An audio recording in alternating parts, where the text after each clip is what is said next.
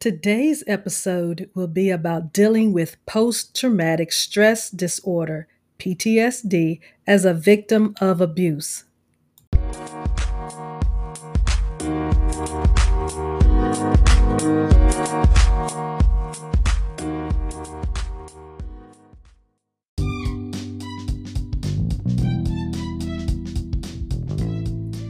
Peace and blessings, everyone.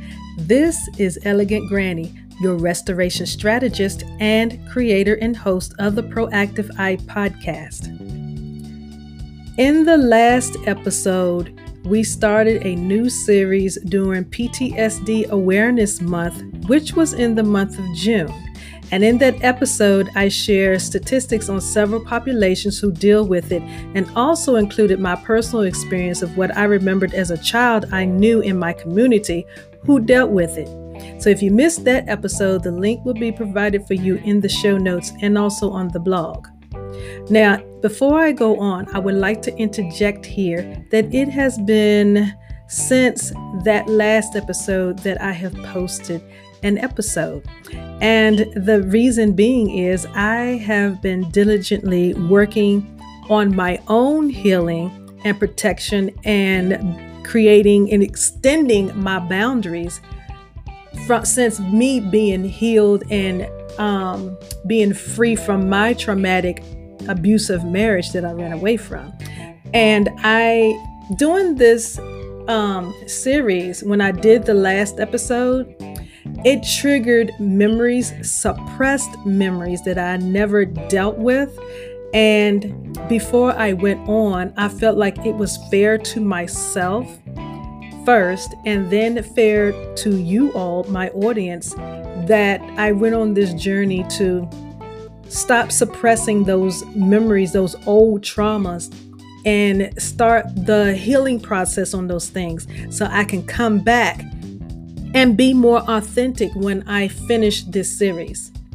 Now, getting back to what I was saying, today's episode, we're going to unpack how victims of abuse may be dealing with PTSD.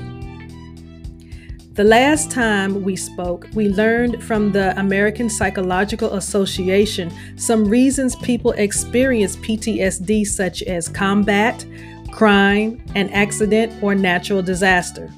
I'm going to add a few things to that list, including fear of something or someone, abuse, abandonment, or even forced belief systems. Some of you may wonder about some of the things on either list, but these are things that cause a lot of stress on some or others. Each person deals with the same thing differently, and it's important that we understand that. Men and women who have been the victim of abuse or violence are at high risk to develop PTSD because each violent experience can be considered a trauma. Trauma occurs when a person is exposed to situations that are uncontrollable, feel life-threatening, and overwhelmed, utilizing coping abilities for some. Abuse occurs when one partner assumes higher control over the other or others, such as family members, and then inflict anxiety, stress, threats, sometimes coercion, scare tactics, implied danger, financial control, and quite often even real physical harm. According to an article written by the United Nations Children's Fund, or what we call UNICEF, people who experience family violence at a young age are much more likely to be victims or perpetrators of intimate partner violence later in life than the general population. Now, any of the reasons people experience PTSD can be an indicator that trouble may be at hand. It is also said that people who struggle with untreated PTSD may be more tempted to act out in anger or try to control situations out of anxiety. PTSD can set the stage for violence to begin.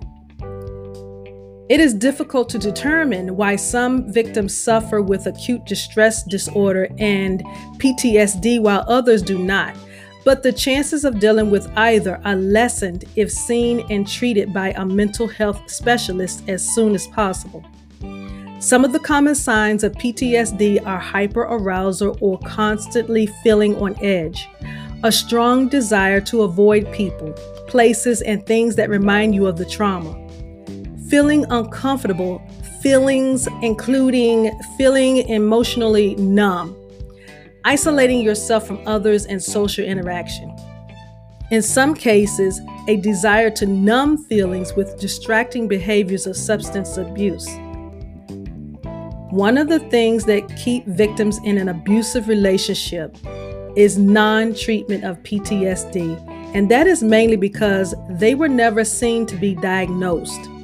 Individuals who experienced traumas in their youth who did not deal with those traumas generally carry those experiences with them in their relationships in their adulthood. They can either end up being the victim or the perpetrator. Victims of abuse are further traumatized, feeling more isolated and numb. Feeling numb is a desire accompanied with distracting behaviors or substance use to keep from feeling the pain and agony of the trauma. So, what can a victim of abuse do to start the healing process of PTSD? First, recognize if any of the common signs listed earlier are any you experience. If they are, seek help. Even if you are unable to see a mental health specialist, talk to a friend. Social interaction will help to keep you from feeling alone. I can tell you from personal experience that non-treatment of PTSD showed up very well in my marriage to my ex-husband. We both dealt with it differently. He became the perpetrator as much as he tried to fight it, and I became the victim as much as I tried to fight it. We were both in shambles and things needed to change. After initiating my escape from the abusive marriage, I began working on dealing with unresolved pain and trauma from my past to heal, so the next time I enter an intimate relationship, things will be better.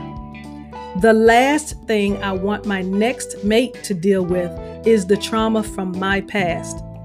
My gift to him is to heal now as opposed to later.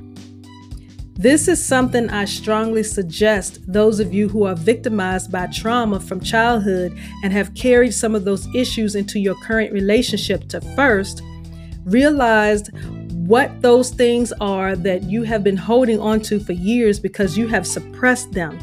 And something occurred in the relationship to trigger that pain, causing you to either lash out at your partner or retreat from them. You owe it to yourself to heal. You deserve to be healed. You also deserve a relationship that will help you blossom in peace, love, and happiness rather than cringe of fear of more trauma coming. The second thing and the last thing I'm going to share that you should do, please, please, please, please do not keep these things suppressed. Get out a sheet of paper. Write down everything that you're feeling. Assess your own emotions.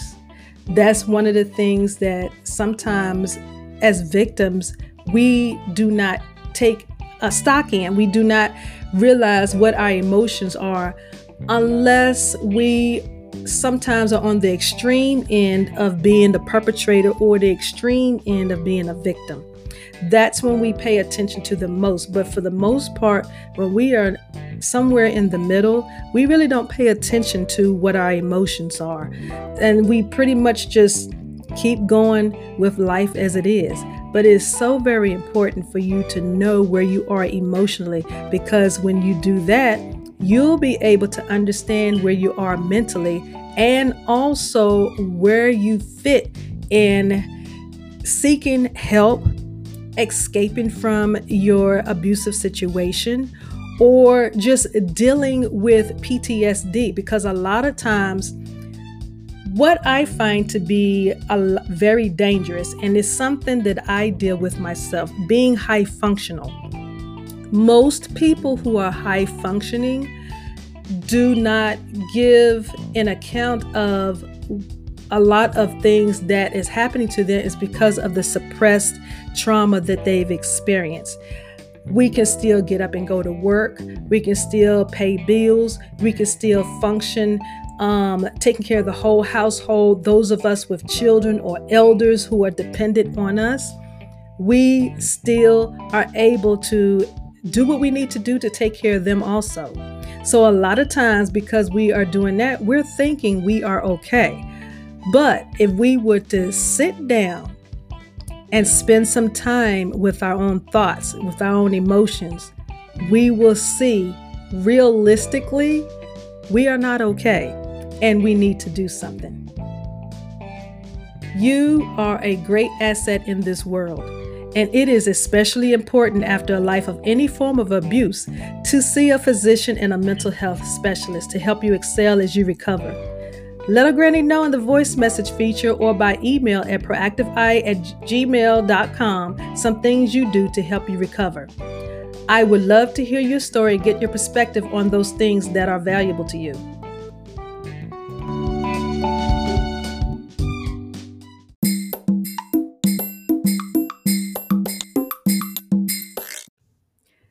It has been a pleasure sharing with you today.